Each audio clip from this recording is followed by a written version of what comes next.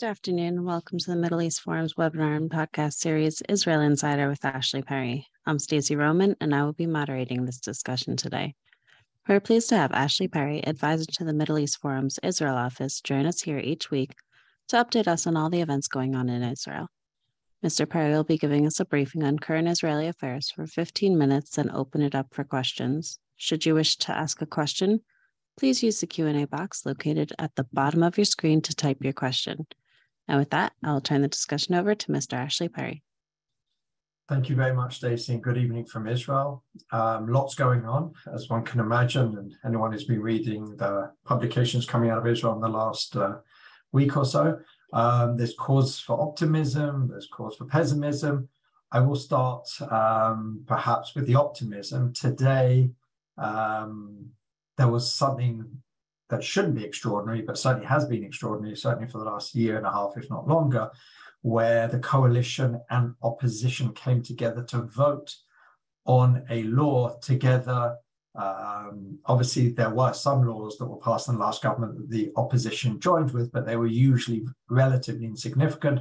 Today, a law passed, at least through its first reading, actually, there were 8 different laws, each one by a different MK, but that's normal. Usually then they just get sort of pushed together into one law, which sort of, takes the different elements from different of the other laws.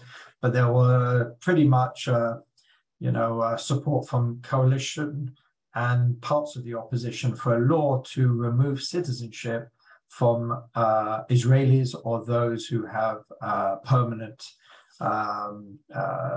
residency, who perform an act of terror and then receive money from the PA, what's called pay for slay, where the Palestinian Authority gives money to terrorists who murder Israelis, and depending how many they murder, they get more money and how long they have to serve. So that was an interesting law, and the fact is that at least Yisrael Beitenu from the opposition and I think even one or two others from other members of the opposition, or many other members of the opposition, abstained or didn't appear and didn't actively vote against. So it shows, even at the beginning of this highly divisive Knesset, this government, that there are elements of the opposition that are prepared to work with what they believe in. The last Knesset was very much about, it doesn't matter what the issues are, it doesn't matter what our ideology is, and that goes for both coalition and opposition. We will vote according to coalition lines or opposition lines, and that's basically what happened for that year and a half. So the fact that so early on in this Knesset, and so only days after the swearing of the government, we see a significant law that there was at least some working together between coalition and opposition is certainly room for optimism. Obviously, that is very much shrouded by a heavy dose of pessimism. There is a lot of talk, there has been a lot of talk in Israel of a move towards civil war. Now, Israeli politics has got to the point where you can pretty much say anything, however bad it is. It's never as bad as the comments that come out. Democracy is at stake. Democracy is in danger. There's going to be blood on the streets. There's going to be a civil war. We've heard all these things over the last 2 weeks. None of these things are going to happen.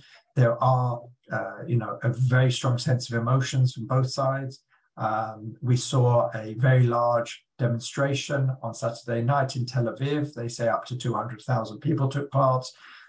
There's a lot of controversy about that because obviously while the main issue was the justice, the judicial reform, and basically against the government, that it was hijacked by some more far left groups. And interesting enough, the New Israel Fund, which usually stays in the background, even though it's been proven that they do fund these types of things, actually for the first time seemed to actually take credit and came out openly and said that we did fund some of the organizations that were behind the demonstration. So because of that, I think we see some of the big names in the current opposition, formerly in the coalition, like Benny Gantz, like Yair Lapid, like Avigdor Lieberman, who have said that they will not attend the next demonstration, I believe, which is for this Saturday night in the same place. We'll see if it grows. We'll see what sort of level of consistency there will be.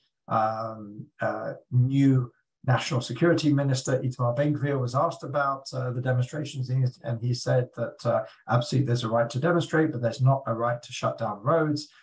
We see in recent years lots of demonstrators, whether it's from the ultra-Orthodox population, even the disabled, groups working on behalf of disabled rights, and all sorts of groups have taken to try and close roads, especially the main artery through Tel Aviv, the Ayalon Road, which has been shut sometimes because of demonstrators. So Itamar Ben-Gvir has given instructions to the police to make sure that doesn't happen. Another demand he made of the police, which actually will not be listened to, is that that there should be no Palestinian flags being waved at the event. The police said that we have no legal right to stop anyone waving a Palestinian flag, and it's certainly not, to the point of incitement, which is what Ben-Gvir suggested. So it'll be very interesting to see now that the police have been given at least some stronger instructions from their new boss, whether they will or they will not follow through on it. What's really taken a lot of attention this week is the reform. The judicial reform has been taken up a level. Now some of the details are really being worked out, and they're moving towards a first level, going through the legislature, et cetera, et cetera. So many of the details are not so different from what we've heard. There will be a majority of politicians or people that the politicians place to decide who will be on the Supreme Court. There will be override. They will certainly lessen the reasonability, which we've spoken about, the clause of reasonability, and other such things. Now, we've heard a lot of arguments from the left and from the right. The question is exactly why now and what can be done about it. So there have been some suggestions that why now. There's a few things. A lot of people are pointing to Netanyahu's 3 cases, which are ongoing. Some others point to Aryeh Deri, whose case to whether he can serve as a minister, even though he took a plea bargain on a criminal offense, whether he can serve actually in 2 ministries, because that's what he's been, that's what he was voted in as health minister and interior minister. But probably the most telling part is the fact that they're trying to do it now to try and get it out of the way as soon as possible, because it is something which, for those proponents of judicial reform, is very, very important. There is an idea that Netanyahu didn't really want to go as far as Yariv Levin has gone and some of the other proponents of judicial reform. And what was very interesting is there was a recent poll which asked questions about the judicial reform, and they kind of, came down according to party lines. Obviously, those opposed were generally Yesh Atid voters and others in the opposition, and those in favor from the ultra-Orthodox parties and from the religious Zionist parties, or the parties that made up the religious Zionist list. But the most interesting, and the one where it was pretty much evenly split, was the Likud itself. I think there was a slight majority of 47% were in favor of judicial reform and 42% were against it, which means that Likud is the most divided on the issue of judicial reform. And if you look at Likud, while it is seen as a right-wing party and is caricaturized, et cetera, there are many different elements within the Likud, or there are many different reasons why people vote Likud. There are those who just voted because of the cult of personality of Netanyahu, which some claim, other reasons, but it always was throughout its history a quote-unquote liberal right-wing party, or a liberal party. One of the original parties which made up the Likud in 1977 for those elections was the Liberal Party of Ariel Sharon back in the day. So it has that very much coursing through its veins. And there are a lot of people who are maybe a little bit uncomfortable about some of the elements of judicial reform. I think you'd be hard-pressed to find too many Likud voters who don't think there should be some judicial reform, but there are certainly a significant amount who believes that some of the clauses are going too far. So what the claim is that Yariv Levin, who's definitely a proponent of a maximalist approach, as we've seen, wants to get this over and done with before perhaps Netanyahu gets cold feet, perhaps there's too many problems in the coalition, perhaps, if you put it a year or two down the line, and we get closer to elections, maybe he feels that he would lose some of his support if he supported such drastic or, what some would call draconian measures to the justice system. So to do it now means that you get that over and done with before there's really a reason to stop it. But there certainly is a certain amount of disquiet within the Likud, not just within the rank and file supporters, but even within some of the MKs. Now, the question is that everybody's asking in the media, when they're asking the opposition, is why don't you sit down and negotiate? And perhaps they'll give a little, you'll give a little. Yair Lapid, opposition leader, formerly only 2 weeks ago, or less, or whenever it was, prime minister, basically said, he basically said, this is a gun to our head, and these are people who are criminals or indicted, and you don't negotiate with people who are doing it for all the wrong reasons. If there was a real conversation to be had, then perhaps it could be different. So it seems he's taking also a maximalist approach, and at this point in time, at least, he has shown absolutely no interest in negotiating, even coming up with his own reforms, because I think even in the center left, there is an understanding that there needs to be some reforms. The interesting character in all this is Benny Gantz. We've talked about Benny Gantz quite a lot, and I spoke to some people in the Knesset even today who said to me there is still that belief that Benny Gantz will come in eventually. Benny Gantz is one of the few figures who, while slamming the proposals by Levin, has said that he would be happy to take part in some sort of debate on it, to discuss the proposals. So he's taken a far more moderate position on this, perhaps because at some point he needs to find his way in. So he needs to, not come down on a maximalist or antagonistic attitude towards the judicial reform. But it's clear that, again, politics are very much, being played out at this point. While this is all taking place, we've spoken a lot about general politics and Israeli politics in particular, and even someone who's really a master of it is Prime Minister Netanyahu, is the deflect and distraction tactic. So tonight, he and Finance Minister Bezalel Smotrich followed through on some of their campaign promises on the cost of living, which really, well beyond the judicial reform, is really the issue which the average Israeli cares about more than anything else, which is true pretty much of citizens around the world because of inflation, because of global events. Israel, like many other countries, is seeing skyrocketing prices, etc., etc. So tonight, a plan was revealed by the Prime Minister and Finance Minister to try and have an effect on that. One of the things was to freeze municipal taxes. Another was to lessen the expected rise in water, electricity, and gas prices. And there's some other things in there. Some of the things which were not in there, which were promised, are, for example, free education from 0 to 3 for working families. That wasn't in there. There wasn't any of the more drastic promises that really were at the center of, especially the Likud campaign.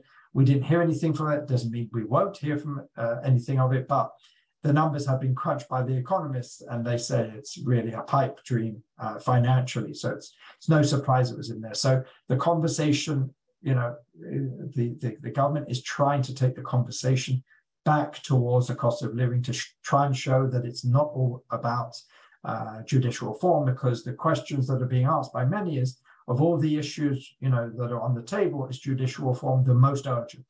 Well, that goes back to the previous conversation. For some, it is the most urgent because Yair Levin, Simcha Rothman, who we had earlier on in the week briefly, for them, it is at the base of everything that happens in Israel. And unless there's judicial reform, they believe that they will not be able to get their agenda moving as soon as possible.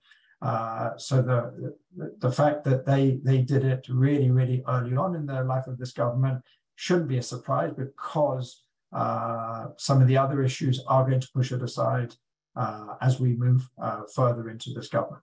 So with that, I'm happy to answer any questions on any of the issues I've spoken about or anything else. All right, thank you so much. The first one is from Carrie Hillebrand asking, did the presence of radical parties in the coalition impact on last week's Negev Forum? What do you make of Jordan's ongoing declining to participate?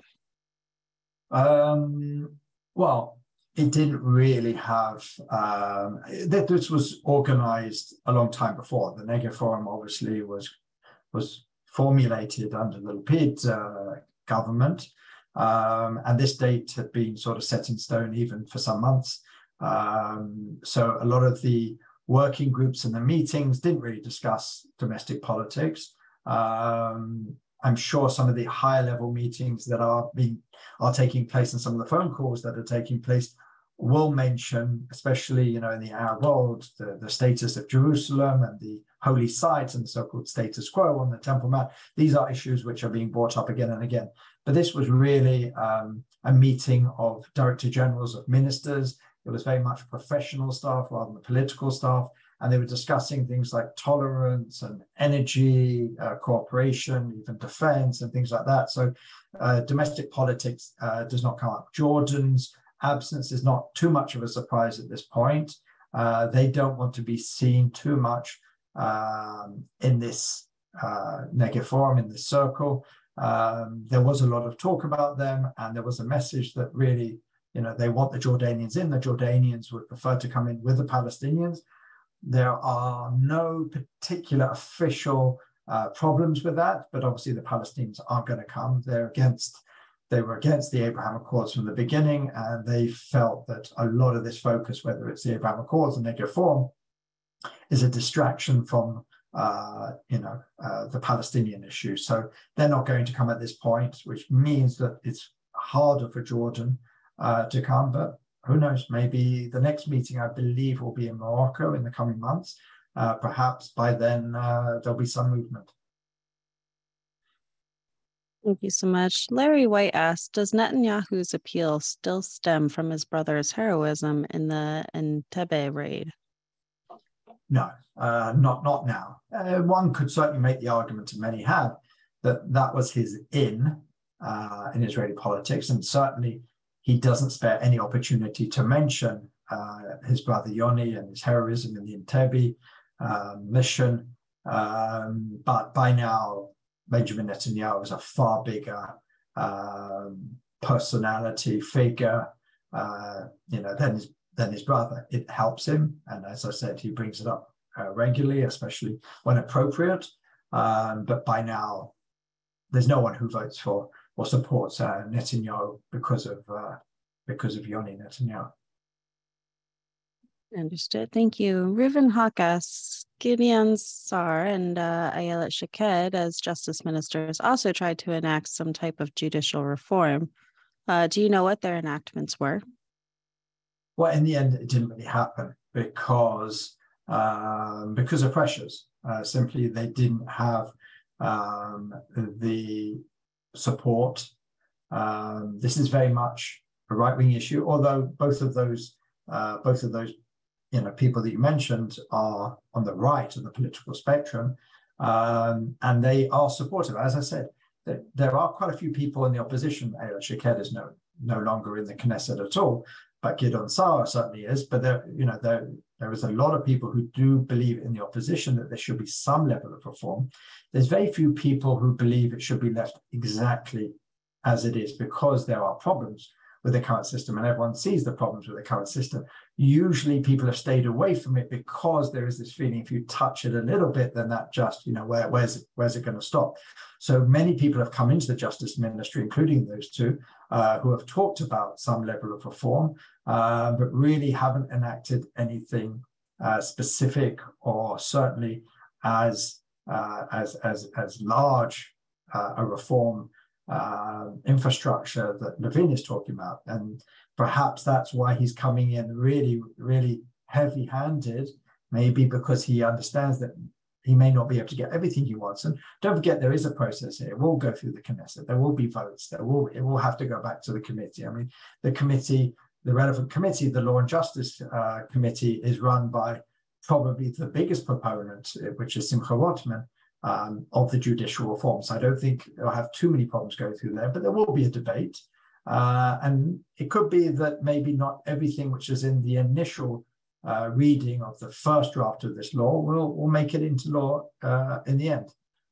There are people trying to negotiate behind the scenes, So far, the people who come out publicly against it are using mostly superlatives. This is going to end democracy. This is going to be the tyranny of the majority. This is going to lead to civil war. This is going to lead no checks and balances. All these sort of extreme, which I get from a public relations point of view. But behind the scenes, it's a lot more moderate, trying to see if they can maybe, for example, basic clause, the override clause, maybe instead of 61, which is a basic majority, which every government will have, maybe make it greater. But then you have a problem. Where do you draw the line? People are saying, well, if you have 70, because most governments, certainly not in a while, have had a 70 majority. And if you call for a 70 majority, that means that this government will not be able to do that because it only has a majority of 64.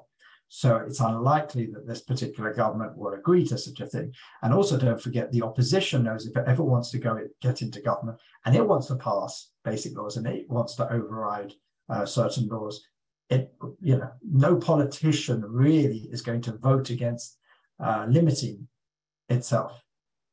So there are all these factors to be taken into account. We'll see how much wiggle room there is, if anyone's really going to come to the table with a serious counter offer to the reform, which perhaps is the best way of trying to at least get something in there to bring it from Levin's maximalist position back towards some of those voices which are not against any reform, but would like to see a lesser reform than Justice Minister Levin is talking about at the moment.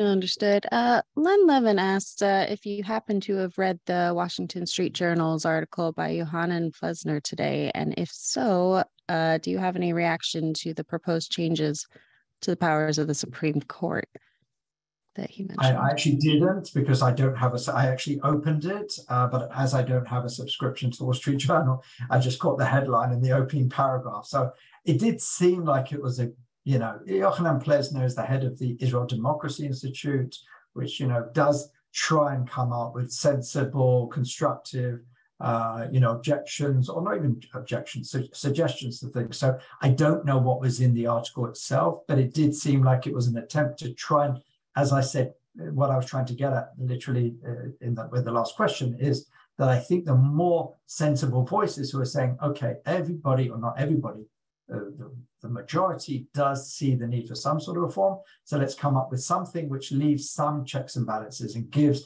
the judicial system some say over what's going to happen, and not go too far over to giving, far, far greater control to the politicians. So I can't comment on what was in it, but, usually he comes up with very constructive suggestions. Thank you so much. So just out of going back to your first point, out of curiosity, is this a breath of fresh air for the Israeli people with the coalition and the opposition agreeing for this law? I remember last year we were talking about something that should have been easily passed that wasn't. Right. I think what you're referring to are the takanot, how do you say that? The sort of laws which govern the legal status of Israelis who live over the Green Line. As we know, Israelis who live in Judea and Samaria, the West Bank, live outside a sovereign state of Israel. So there has to be certain laws which were enacted for many decades, every, I think it's 5 years, I think it was, or 6 months. I can't remember what it is, but it basically passed with an overwhelming majority every time. But this was used as a bit of a political stick between the two, because ironically, the right-wing party didn't want to support it at the time. And that's one of the reasons that we went to elections, because it was felt that that was endangering the legal status, and could have, in theory at least, this was one of the cries, that it would have let security prisoners out of jails, Palestinian security prisoners, et cetera, So, something like that, where the right wing wouldn't refuse to vote for it, shows really that was the most blatant example of how parties or groups of parties were voting against their ideology just to try and win the wider political war. The vote this morning, I think, does show that there is an understanding that really should be in the past. I mean, again, from this particular point of view, you can argue that it was the opposition, because obviously the coalition is going to vote for something like this. But the fact that there were members of the opposition that didn't reflexively just vote against it, even though, for example, someone like Avigdor Lieberman is very much hawkish on these issues, more hawkish, arguably, than Netanyahu himself and certain other members of the Likud. So it would be voting against his ideology. So the fact that someone like Avigdor Lieberman instructed his members to not only write a similar law, but support the other laws, shows that, you know, there won't be that attitude of just voting against just because it's the other side of the aisle. It bodes well, hopefully, for the future, that there are parties of the opposition which will vote according to the merits of the law rather than just a political situation. Perhaps it's an understanding that because this government has a 64 majority of parties which are quite content to sit with each other, even though there is sniping amongst the parties, and there's certainly disagreements, that this coalition isn't going anywhere. So, you know, try and at least, there's no real sense in trying to bring down the government at this point because it simply will not fall. So perhaps it's just, to a certain extent, that's what's been taken into account. But again, I prefer to be an optimist, and I prefer to look at the glass half full, and perhaps this is, a sign of things to come. The opposition is working together. There was, again, that photo of Yair Lapid, the leader of opposition, with the major leaders of the opposition, except for Ayman Odeh of the United Arab List. You had obviously Gantz, you had Lapid, you had Michaeli, you had Lieberman, and Abbas. So there is an attempt to try and show some unity amongst the opposition, but it's clear that when you have such a wide variety of ideologies, they worked quite well together in government, but in opposition, it seems that they're going to be allowed, or they're going to allow themselves wiggle room to vote on certain laws, even against the whip, as it were. Thank you so much for that. Robert Larrick asks, in that Jordan has represented the Palestinians in the past, could they be a part of a new, more regional peace plan with Israel? Jordan? I mean, the last time the Jordanians represented the Palestinians was in 1991 at the Madrid Peace Conference. And ever since then, the Palestinians have pretty much represented themselves. They're seen as an independent player on the international scene. So I don't see a reversal to those days. Jordan, let's not forget, the vast majority of Jordanian citizens are Palestinians, and the Jordanian king is certainly cognizant of that, and there's a lot of pressure, and he has his parliament, which is a lot more hawkish than he is, so he has to sort of, tread on that, that tightrope very, very carefully. And while the Negev Forum is very nice, and there's some very meaningful things going on, Jordan have their in whenever they want it, but certainly at the moment they're looking at this and thinking, it wouldn't look so good if we go to this regional event without the Palestinians, without talk of the Palestinians, without talk of a Palestinian-Israeli peace process, with what they would describe as the most right-wing Israeli government in history. Do they want to be seen as giving a reward to that? So all these factors are in place. So it's not a big shock that Jordan are not represented. And the idea that they will come to a future event representing themselves and the Palestinians, I think, is just pushing us back over 3 decades, which simply will not happen at this point.